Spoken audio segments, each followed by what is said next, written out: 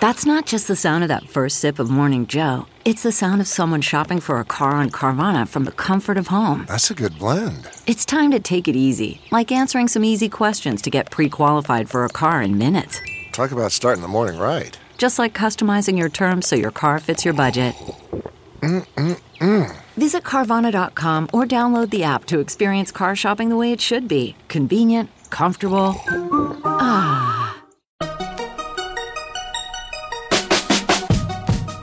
Welcome to the Tech Meme Ride Home for Monday, October 21st, 2019. I'm Brian McCullough. Today, it's Review-a-Palooza Day with Surface reviews and Pixel 4 reviews. Also, Facebook announces a new disinformation initiative, Microsoft announces a secured core PC initiative, and Twitch wants in on the watch party action. Here's what you missed today in the world of tech.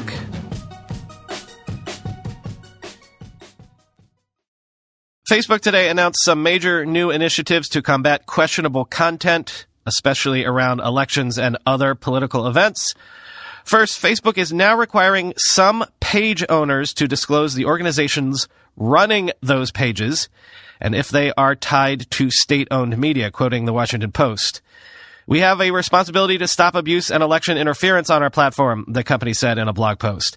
But the suite of policy and product fixes is unlikely to end the growing dispute over Facebook's handling of political ads, particularly from President Trump, that contain falsehoods. Facebook's decision against fact-checking or blocking those ads, which Mark Zuckerberg, the company's chief executive, defended in an interview with the Washington Post last week, has drawn sharp rebukes from Democratic presidential candidates who have accused Facebook of profiting from lies, end quote. Along with this news, Facebook said it had removed 4 networks of accounts, 3 from Iran and 1 from Russia for the usual inauthentic behavior charges. Also, Facebook announced it will more prominently label content that fact-checkers deem false on both Facebook and Instagram, and will add new labels to pages that it knows are being run by state-owned media, quoting Facebook itself.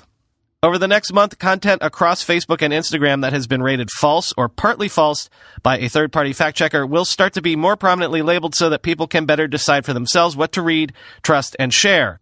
The labels will be shown on top of false and partly false photos and videos, including on top of stories content on Instagram, and will link out to the assessment from the fact-checker. Much like we do on Facebook when people try to share known misinformation, we're also introducing a new pop-up that will appear when people attempt to share posts on Instagram that include content that has been debunked by third-party fact-checkers. In addition to clearer labels, we're also working to take faster action to prevent misinformation from going viral, especially given that quality reporting and fact-checking takes time. In many countries, including the U.S., if we have signals that a piece of content is false, we temporarily reduce its distribution pending review by a third-party fact-checker, end quote.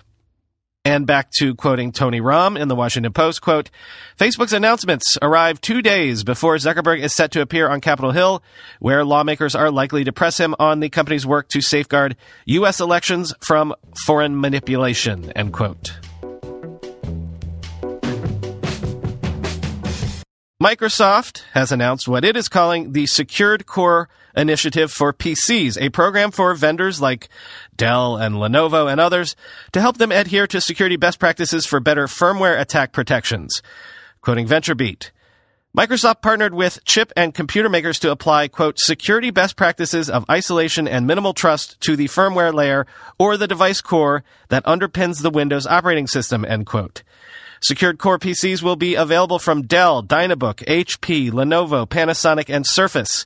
Microsoft hasn't released a full list of Secured Core PCs, but 2 examples include HP's Elite Dragonfly and Microsoft's Surface Pro X. Firmware is used to initialize the hardware and other software on the device. The firmware layer runs underneath the OS, where it has more access and privilege than the hypervisor and kernel. Firmware is thus emerging as a top target for attackers since the malicious code can be hard to detect and difficult to remove, persisting even with an OS reinstall or a hard drive replacement. Microsoft points to the National Vulnerability Database, which shows the number of discovered firmware vulnerabilities growing each year. As such, Secured Core PCs are designed for industries like financial services, government, and healthcare.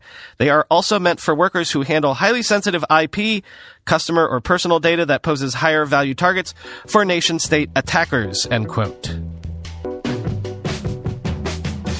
Twitch is testing its own version of watch parties, a feature that will allow streamers to screen Prime Video content that their viewers can watch along with, so long as they are also Prime Video subscribers themselves, quoting SlashGear.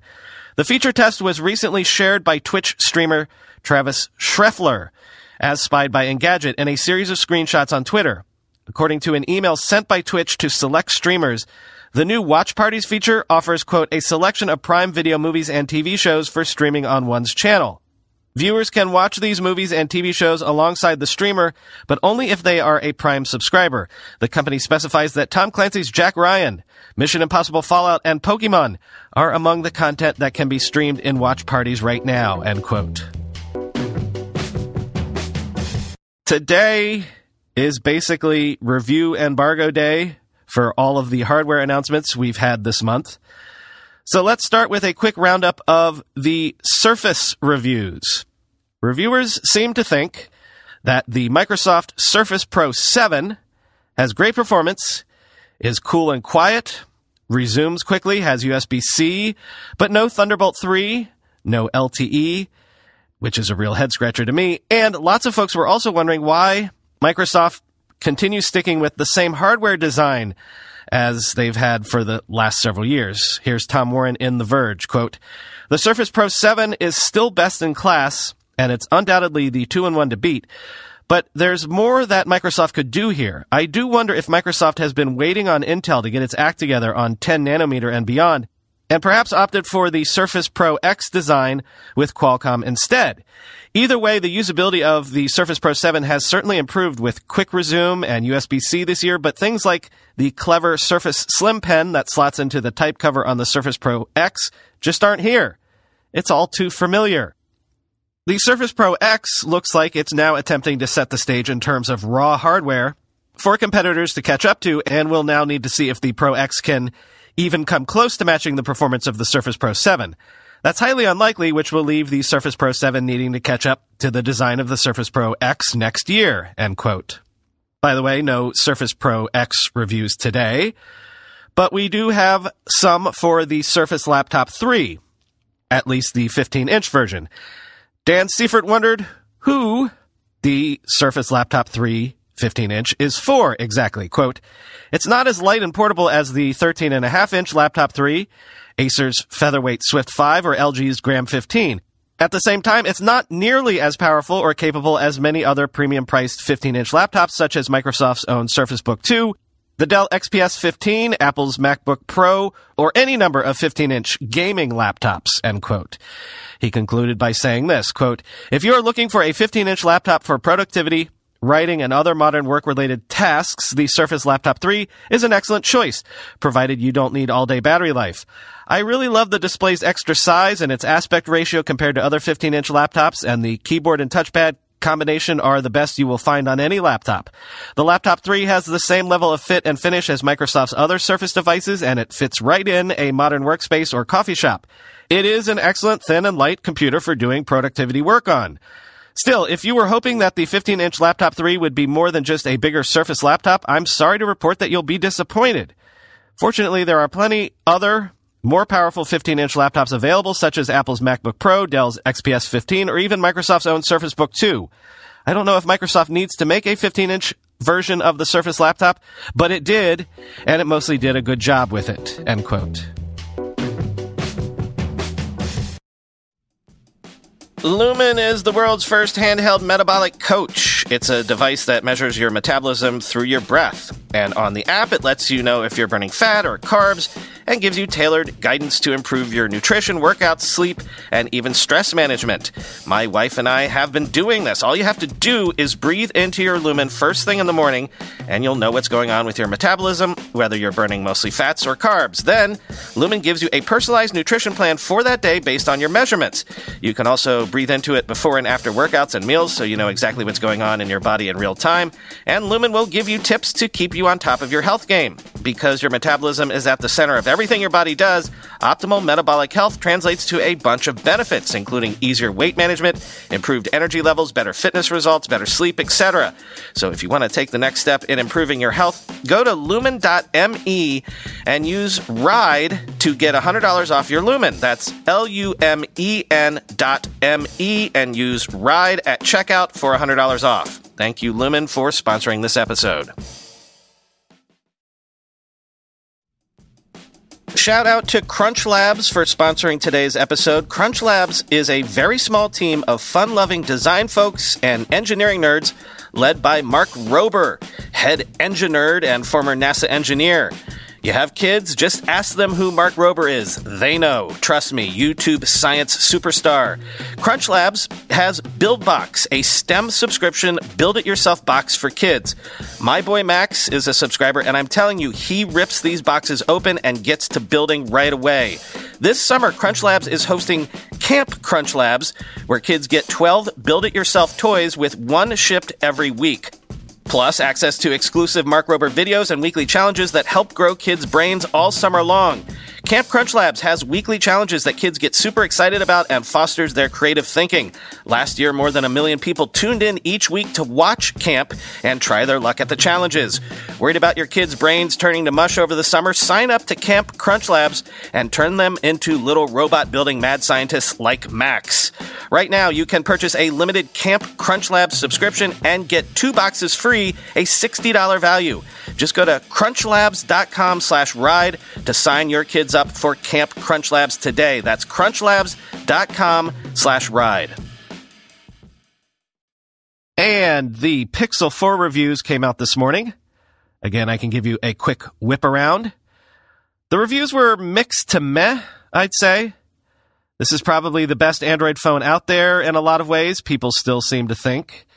The camera tech is still top of the line, people still seem to think, although maybe not as far ahead of the competition as before. But the hardware design feels pedestrian, and lots of people complained about battery life. Lots of complaints about the 4 not making it through the day.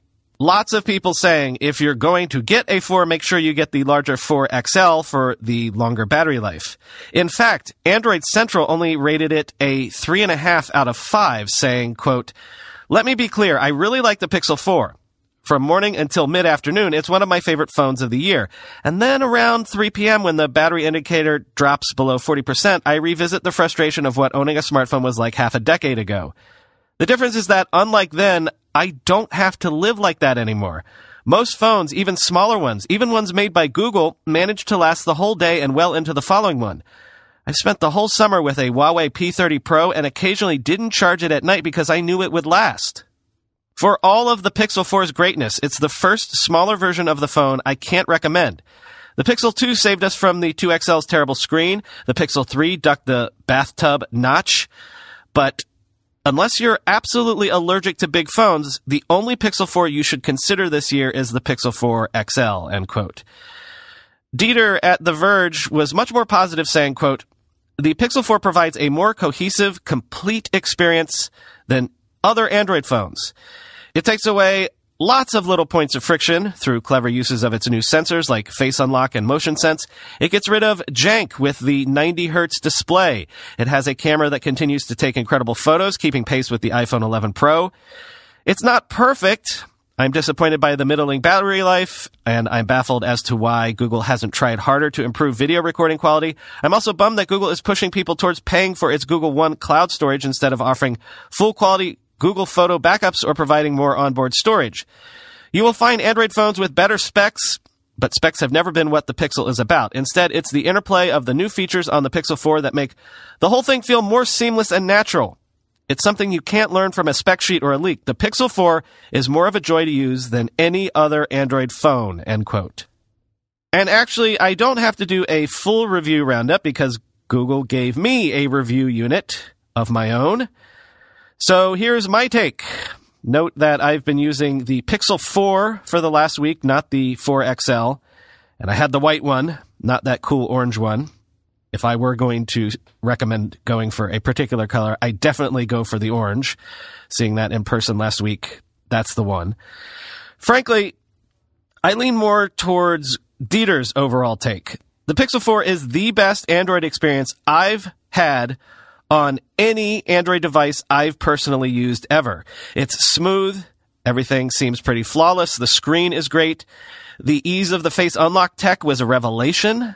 I didn't realize that I kind of really hate face unlock on iPhones until I started using this and realized, yes, I hate it.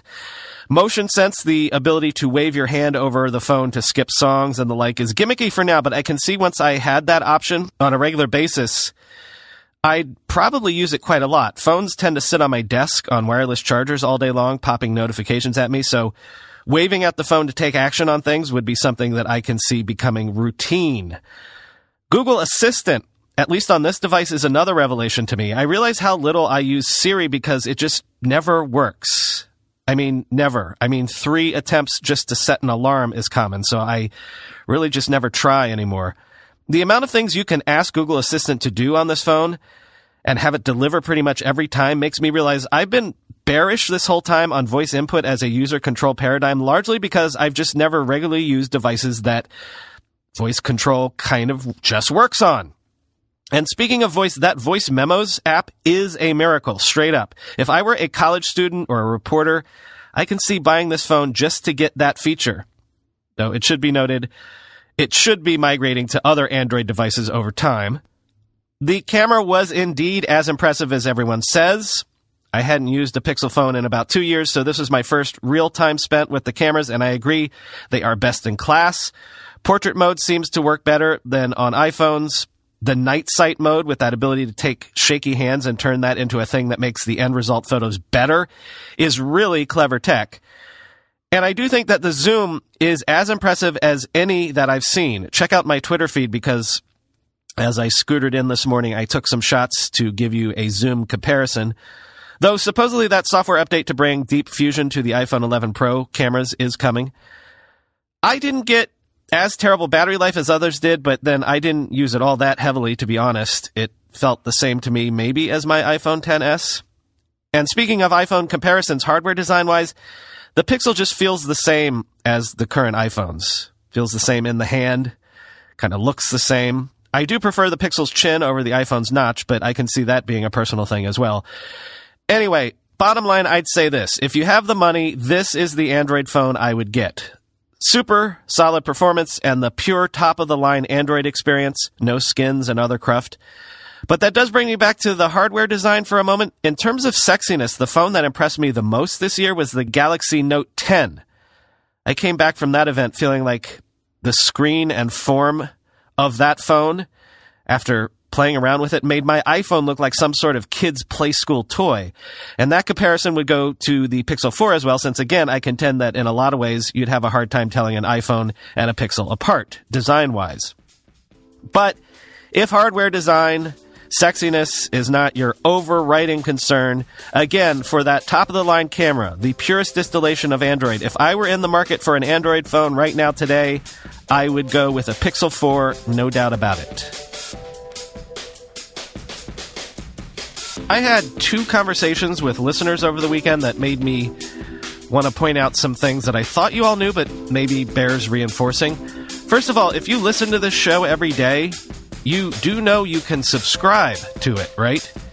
If you mash that subscribe button in your podcast app, the episodes will show up in your podcast app every day without you having to do anything. If you're a regular listener to this show and you've never subscribed to it, please do so. Helps the show stay healthy. It also makes life easier for you. And also, it was a year ago this week that my book came out. We've had a lot of new listeners since then, so maybe not everyone is aware, but I wrote a book for Norton last year called How the Internet Happened, From Netscape to the iPhone. It was 5 years of research.